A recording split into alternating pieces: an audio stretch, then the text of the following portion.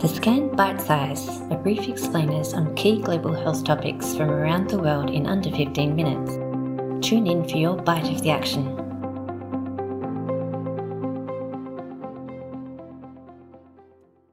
My name is Anushka Patel. I'm a cardiologist and a scientist with a research focus on the prevention and treatment of non-communicable diseases. As the chief scientist at the George Institute, I'm also responsible for developing, implementing, and monitoring our research strategy and a range of activities to ensure that our research outcomes have real impact on people's lives globally. What exactly are non-communicable diseases? I'm often asked to explain this.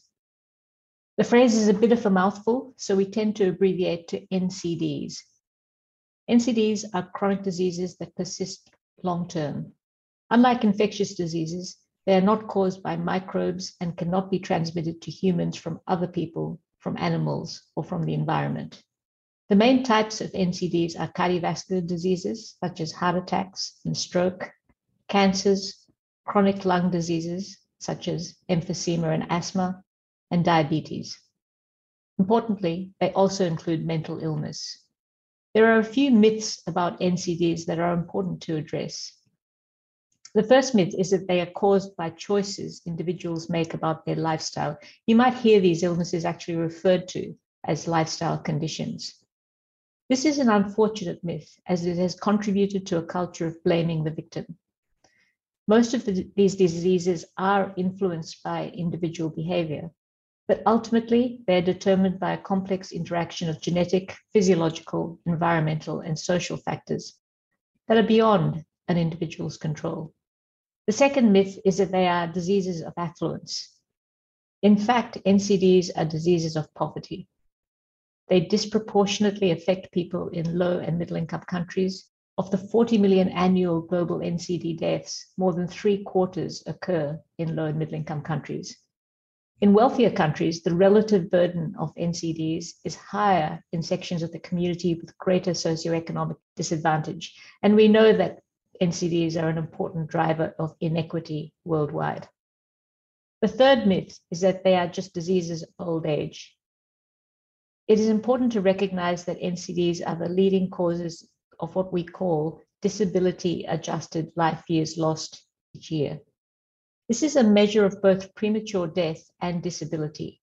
And of course, people dying prematurely or living many years with disability has important consequences, both in terms of social disruption, but also reduced economic productivity. A final important myth is that they are diseases that mainly affect men. This is a particularly common myth for certain NCDs, such as heart disease. The reality is that 2 out of 3 women die of an NCD, and again, NCDs are the leading causes of premature death and disability among women worldwide. Why are NCDs important? As mentioned earlier, they are the #1 cause of disability and death worldwide. They account for 74% of all deaths and more than 3 out of 4 years lived with a disability. It is important to also recognize that people frequently experience more than one NCD concurrently.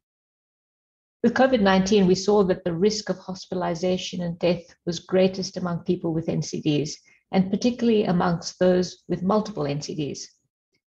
This presence of multiple coexisting diseases is known as multimorbidity, which is one of the greatest global challenges of our times and looking into the future as our population continues to age. What can we do about NCDs? Fortunately, the majority of NCDs are preventable. They are driven by modifiable risk factors, which in turn are influenced by modifiable social and environmental determinants of health. In 2018, political leaders from around the world came together at the 3rd UN high-level meeting on NCDs to review progress to date, but also to reinvigorate action to tackle NCDs. A 5x5 approach was adopted. This sets out preventive action at country and global levels to address 5 major NCDs and 5 major risk factors.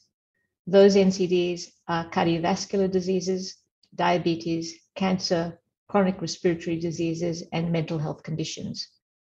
The 5 risk factors are tobacco use, unhealthy diet, physical inactivity, harmful use of alcohol, and environmental risk factors. The World Health Organization has also identified so-called best buys for tackling NCDs. Best buys are interventions that both at the population and individual level that are likely to have the biggest bang for the buck, that is most likely to be cost effective, but also produce more equitable benefits. For example, at a population level, a number of measures to achieve tobacco control, such as taxes and prices on tobacco products, are best buys.